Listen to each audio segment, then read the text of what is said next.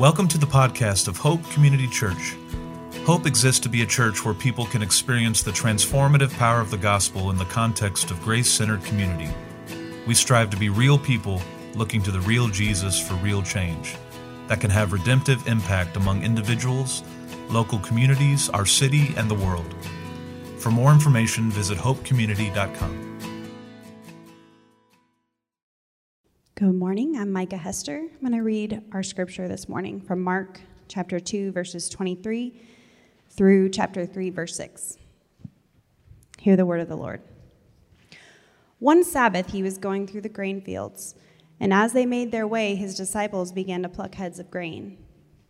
And the Pharisees were saying to him, "Look, why are they doing what is not lawful on the Sabbath?" And he said to them, "Have you never read what David did when he was in need and was hungry, he and those who were with him, how he entered the house of God in the time of Abiathar the high priest, and ate the bread of the presence, which it is not lawful for any but the priest to eat, and also gave it to those who were with him?"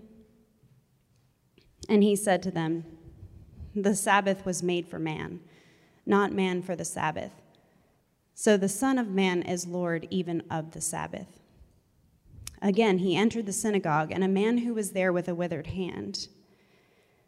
And they watched Jesus to see whether he would heal him on the Sabbath, so that they might accuse him. And he said to the man with the withered hand, "Come here." And he said to them, "Is it lawful on the Sabbath to do good or to do harm, to save life or to kill?" But they were silent. And he looked around at them with anger, grieved at their hardness of heart, and said to the man, "Stretch out your hand." He stretched it out, and his hand was restored. The Pharisees went out and immediately held counsel with the Herodians against him, how to destroy him. Well, good morning. Thank you. It's a joy to be able to be here and worship with you, brothers and sisters here in Charlotte. My name is Phil, and like Gordon said, we've been in Prague, Czech Republic for a long time. I've been here before, so it's always good to be able to come back and worship with you here at Hope. We went 18 years ago when our oldest two kids were 2 and 6 months old to help start an international church there called Faith Community Church. And we are, by God's grace, continuing to worship there. We helped plant a bilingual church out of that community through other missionaries. And so we are excited to see God continue to move in the Czech Republic. Those of you who know my wife, Shanna, she and my daughter were here a couple weeks ago as well when we were all in town. And she lately has been doing incredible ministry, if I can brag on her, with Ukrainian refugees, because that is still very much in the forefront of our ministry. And we have had to do some big pivots in order to work with the people that God is continuing to bring us. And so that's a little bit about what we're doing. And now my role at Surge, our mission organization, is changing and working more with just church planting in general and doing some recruiting. So I was here this last week at seminary at RTS, our old stomping grounds, and talking to students about what international ministry could look like through church planting. So it worked out great for me to be able to be here today as well. So thank you. So you get the idea from what Gordon just prayed and from the songs we've been singing that really our passage today, it is about rest. On the surface, it's simply about the Sabbath. And as usual, Jesus tells us much, much more than that. So you've been going through this book of Mark, this action-packed gospel, and already in the first couple of chapters, you've seen Jesus do a lot. And lately, the last couple of passages you've looked at, he's been the great disruptor, right? He's messing with people's impressions of what God is like, what religion could be, what the Messiah could be like. So far, he's claimed to be able to forgive sins.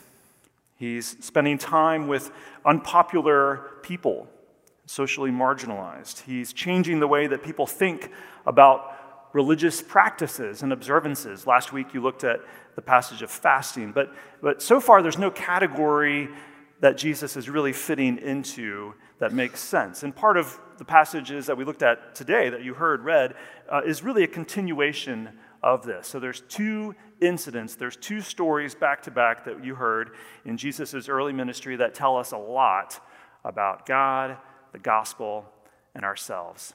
You have an outline in the bulletin there, and we will see how Jesus disrupts our wrong thinking, how he corrects our self-righteousness, and how he fulfills our deepest rest. So let's take just a first look, review these two separate stories in the life of Jesus. They're very similar.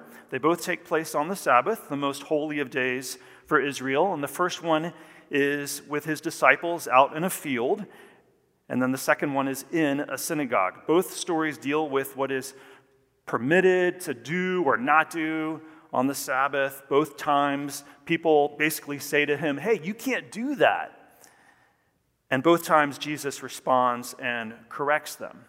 And on the surface, he's just simply continuing to disrupt their wrong thinking. If you were here last week, I imagine you heard this as well. The subject last week was fasting and what Jesus and his disciples were or were not doing, how their religious observance wasn't meeting some sort of particular standard that the Pharisees had set. The Pharisees, you've seen them before, we've seen them before, the religious leaders of the Jewish people, the ones who interpreted the law, who loved the law, but then became the legalists, the ones who believed that life was to be found in obeying the law, that salvation came through law keeping. And here today, the Pharisees are, again, angry because of Jesus' observance, or lack thereof, of the Sabbath laws, because it seemed inconsistent to them from what they had gathered in Scripture. The Old Testament law said some very good things about the Sabbath and what you were supposed to do or not do. You know this from the Ten Commandments. Exodus chapter 20 talks about this very commandment regarding the Sabbath. Remember the Sabbath day to keep it holy. 6 days you shall labor and do all your work, but the seventh day is a Sabbath to the Lord your God.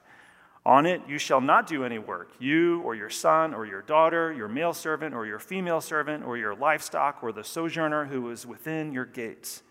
For in 6 days the Lord made heaven and earth, the sea, and all that is in them, and rested on the seventh day. Therefore the Lord blessed the Sabbath day and made it holy. So here it is, this last day of the week, where God celebrates his finished work. He rests, not because he's tired, of course, but because he's satisfied in what he has made. And so you also rest on the last day of the week. That was the command given to the Jews. And the Pharisees loved this law. But here we have two stories that disrupt their thinking. The first story, Jesus and his disciples are in the field picking grain.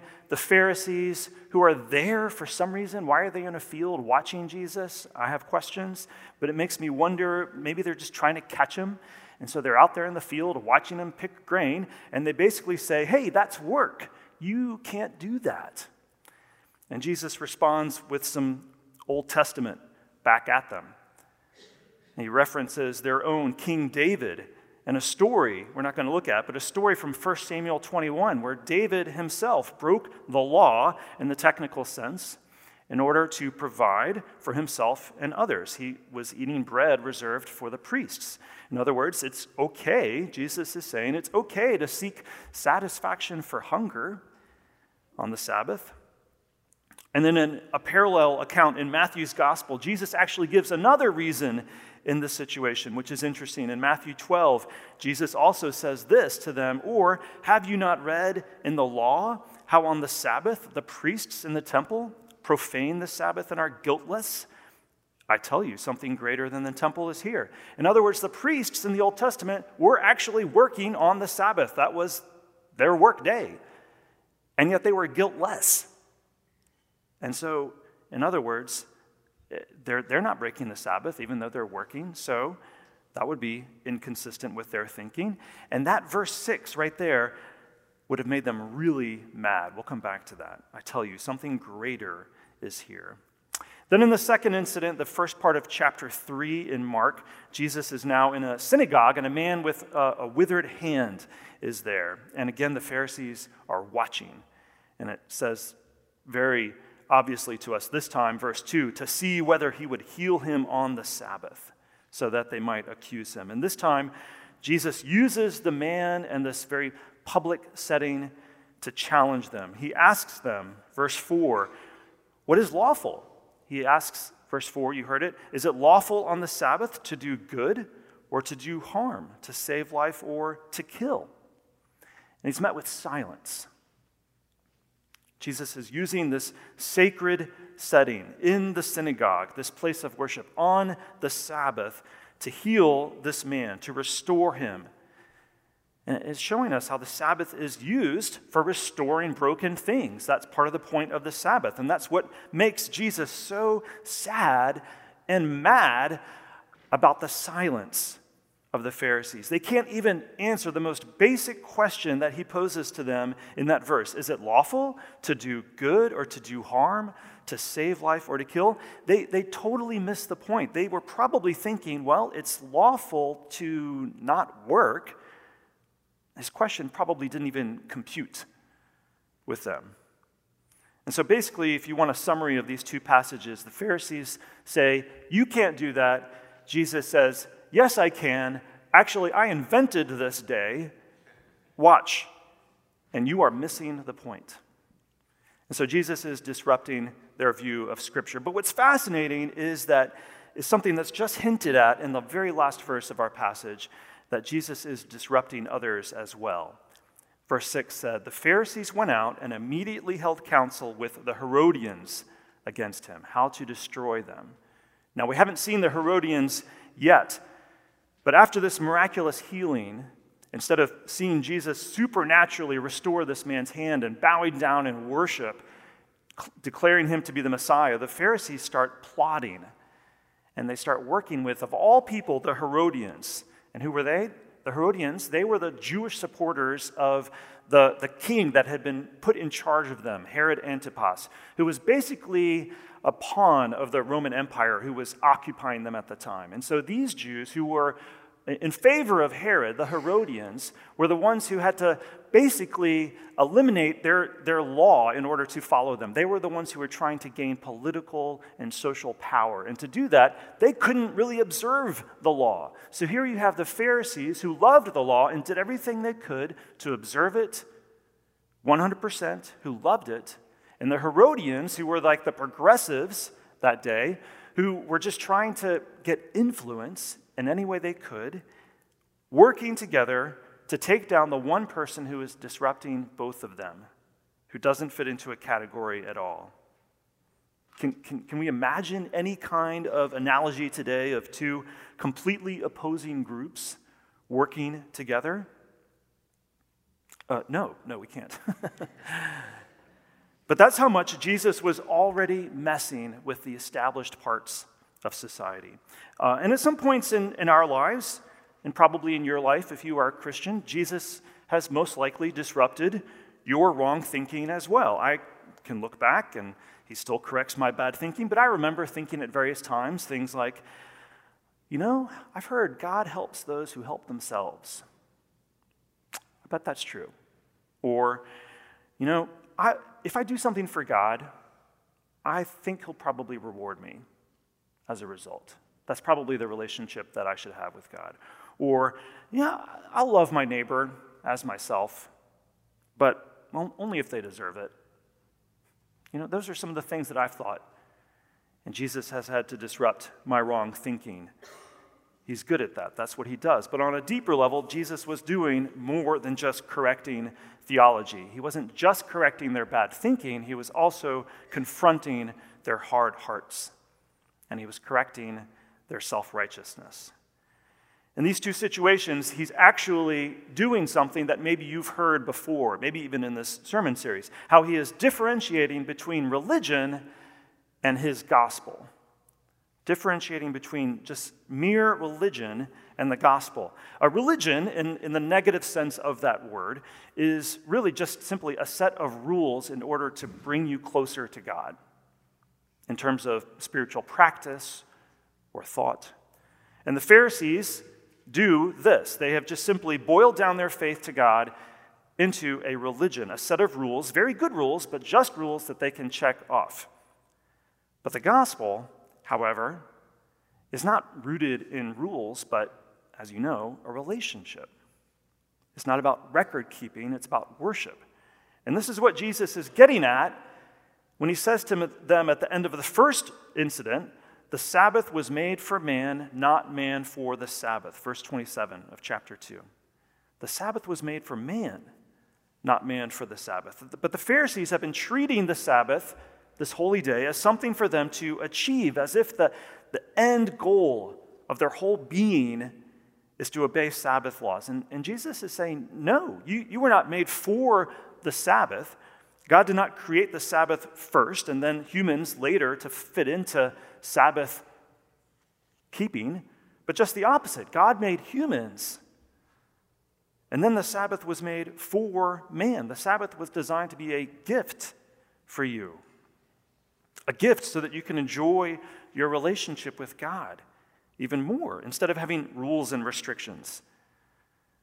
This summer, I was also here in Charlotte at one point and worshiped at South End, and you guys were going through the sermon series on the Ten Commandments called Free to Flourish, God's gift of the Ten Commandments. I wasn't here for the fourth commandment about the Sabbath, but I imagine you talked about this then, that the whole idea of all of the commandments is so that we could flourish in our relationship with God, so that we could enjoy him more. But what the Pharisees have done, and honestly what we tend to do, is to take God's good gifts and twist them.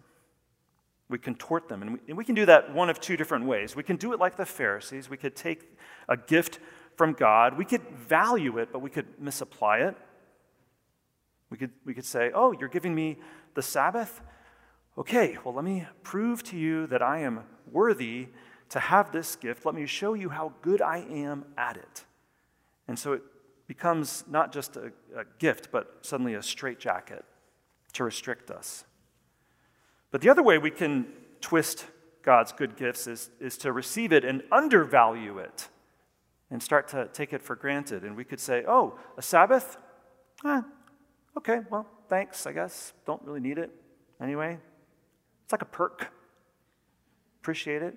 And that's probably how the Herodians were treating the Sabbath, using something if it's just convenient or advantageous for them. But Jesus is saying, this is a gift. The Sabbath was made for you. Not to make you righteous, but because God loves you and has already told you that you are righteous.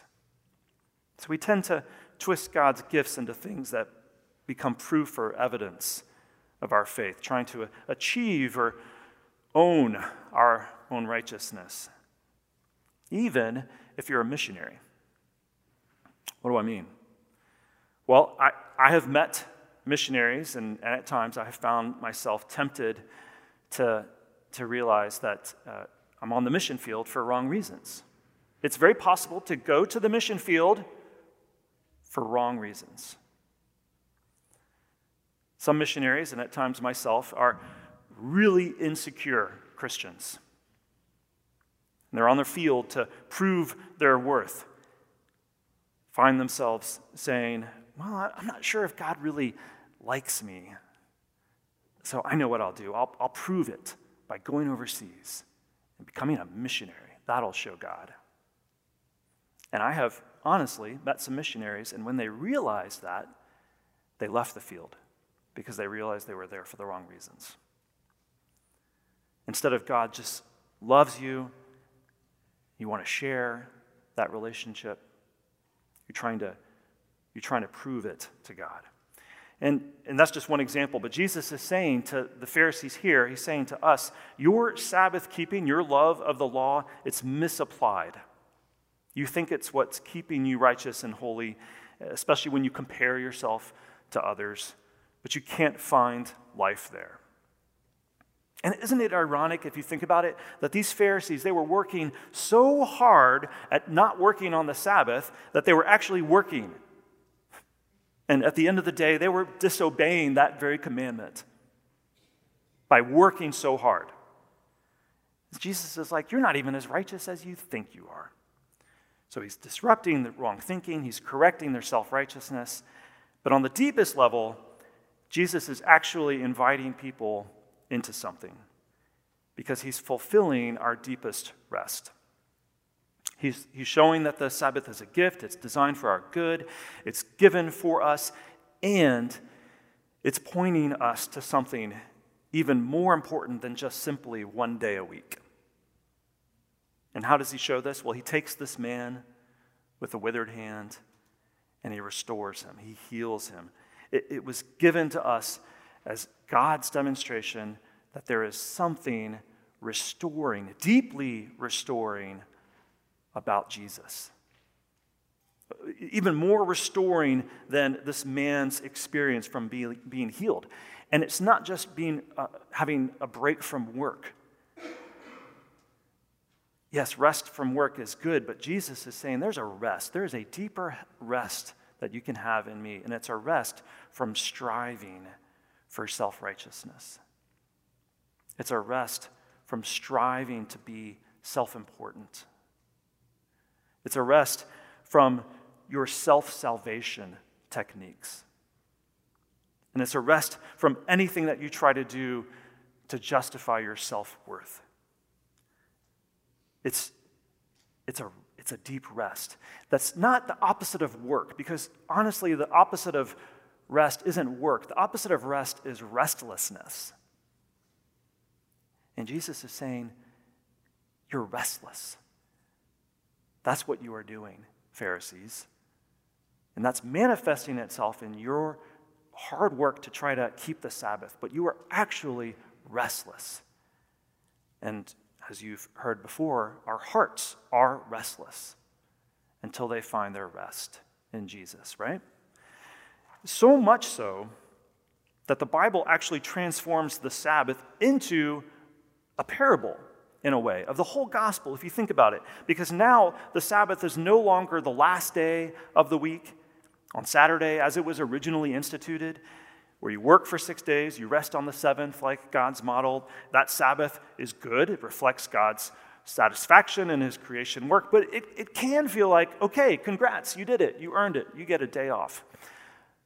But what happened? Well, now the weekly Sabbath has been redefined as the first day of the week. The church commemorating Christ's resurrection on the first day. It's your day of rest that's given to you before you've done anything at all, before you go to work tomorrow. You get a rest. You didn't earn it. It's just given to you because God loves you. And so now you get to go to work and serve him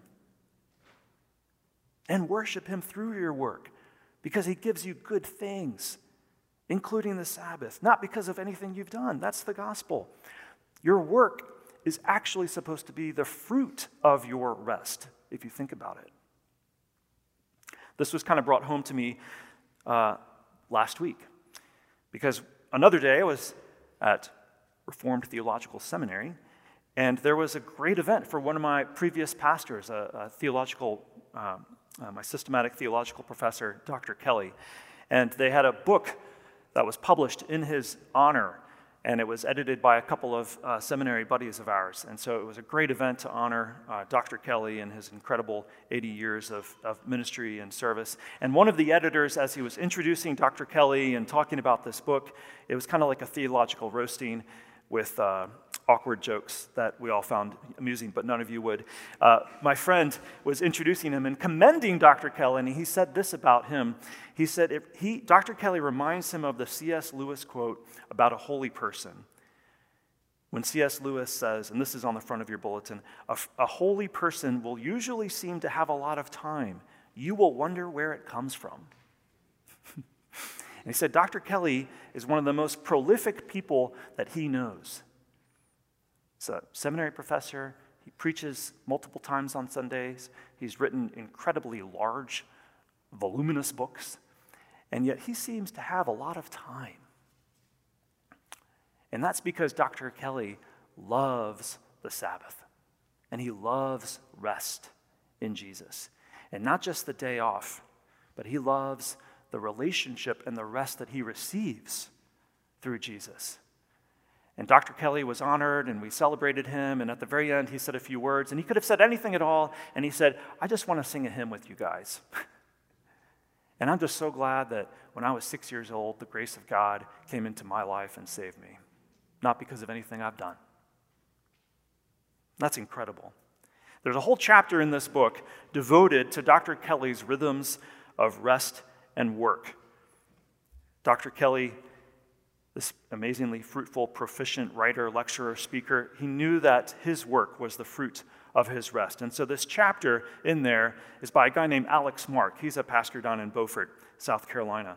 The whole chapter, here's the title of the whole chapter: Rhythms of Rest and Work in the Ministries of Douglas Kelly and William Still. That sounds so boring, but it is an incredible, incredible chapter about the rhythms of this man. And this is how Alex Mark wrote just about work, not even about Dr. Kelly. Our workaholism, born of a tendency to seek meaning and security through the labors of our hands, all testify not to the busyness of our schedules, but to the restlessness of our hearts. So much of what we call work today is really an expression of that restlessness, a desire to create identity, to find security, and to prove our sufficiency rather than resting in the sufficiency of who God is.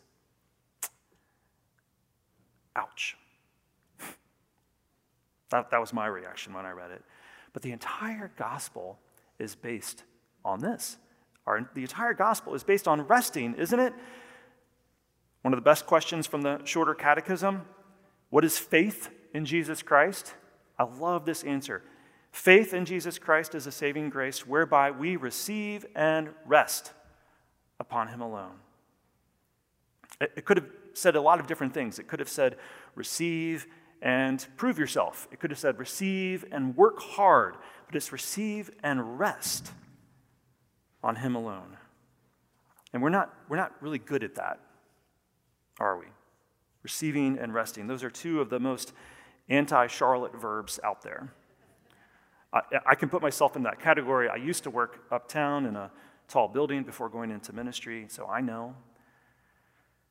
The point of what you hear and experience during the week is not rest, but all of the active things: accomplish, perform, strive. And honestly, life and ministry can also become a life that is not about receiving and resting. So it's not just anti-Charlotte. It's not just anti-Western. It's anti-human for that to be the basis of our faith, to receive and rest. We want a religion that's just goal-oriented with metrics and checkboxes.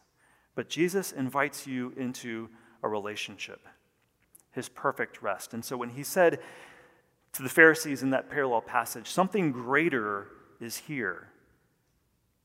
Something greater is here, greater than the Sabbath, greater than any checkbox, greater than any SMART goal that you can make for yourself. Jesus fulfills our restless hearts. Let me give you one final story, missions-oriented story. There is a famous missionary from a long time ago, a guy named John Patton, who went to what is now the island nation of Vanuatu in the South Pacific, and he was working on a Bible translation there. And he realized when he was trying to translate the word faith or trust that they didn't have any word for that in their native language, which makes Bible translation fairly hard because that's an important word. And so he was wrestling with, what do I use? How do I translate this word for faith into something that they can understand? And so one day, the story goes, a friend of his, a native, came into his home. He'd been running hard, flopped down into this large chair that he had, and he said, "Whew, it is good to rest my whole weight on this chair." And John Patton said, "That's it. That's what it is." And so he used that word. That actually became one word in his Bible for faith. And so to believe in Jesus became lay your whole weight on Jesus. Stretch out your whole self onto God. Are you doing that? Are you stretching out your whole self? Are you leaning your entire self on Jesus? The good news of the gospel of Jesus is not about your ability to achieve, but it's about your willingness to receive and rest. And I think the best thing we can do in light of that is to take part in the Lord's Supper. So let me pray for us, and we'll do that now. Jesus, forgive us for how hard we try, and it's for nothing. Lord, forgive us for how we try to achieve, even for good things, but Lord, forgive us for our wrong motives and our misapplied hearts.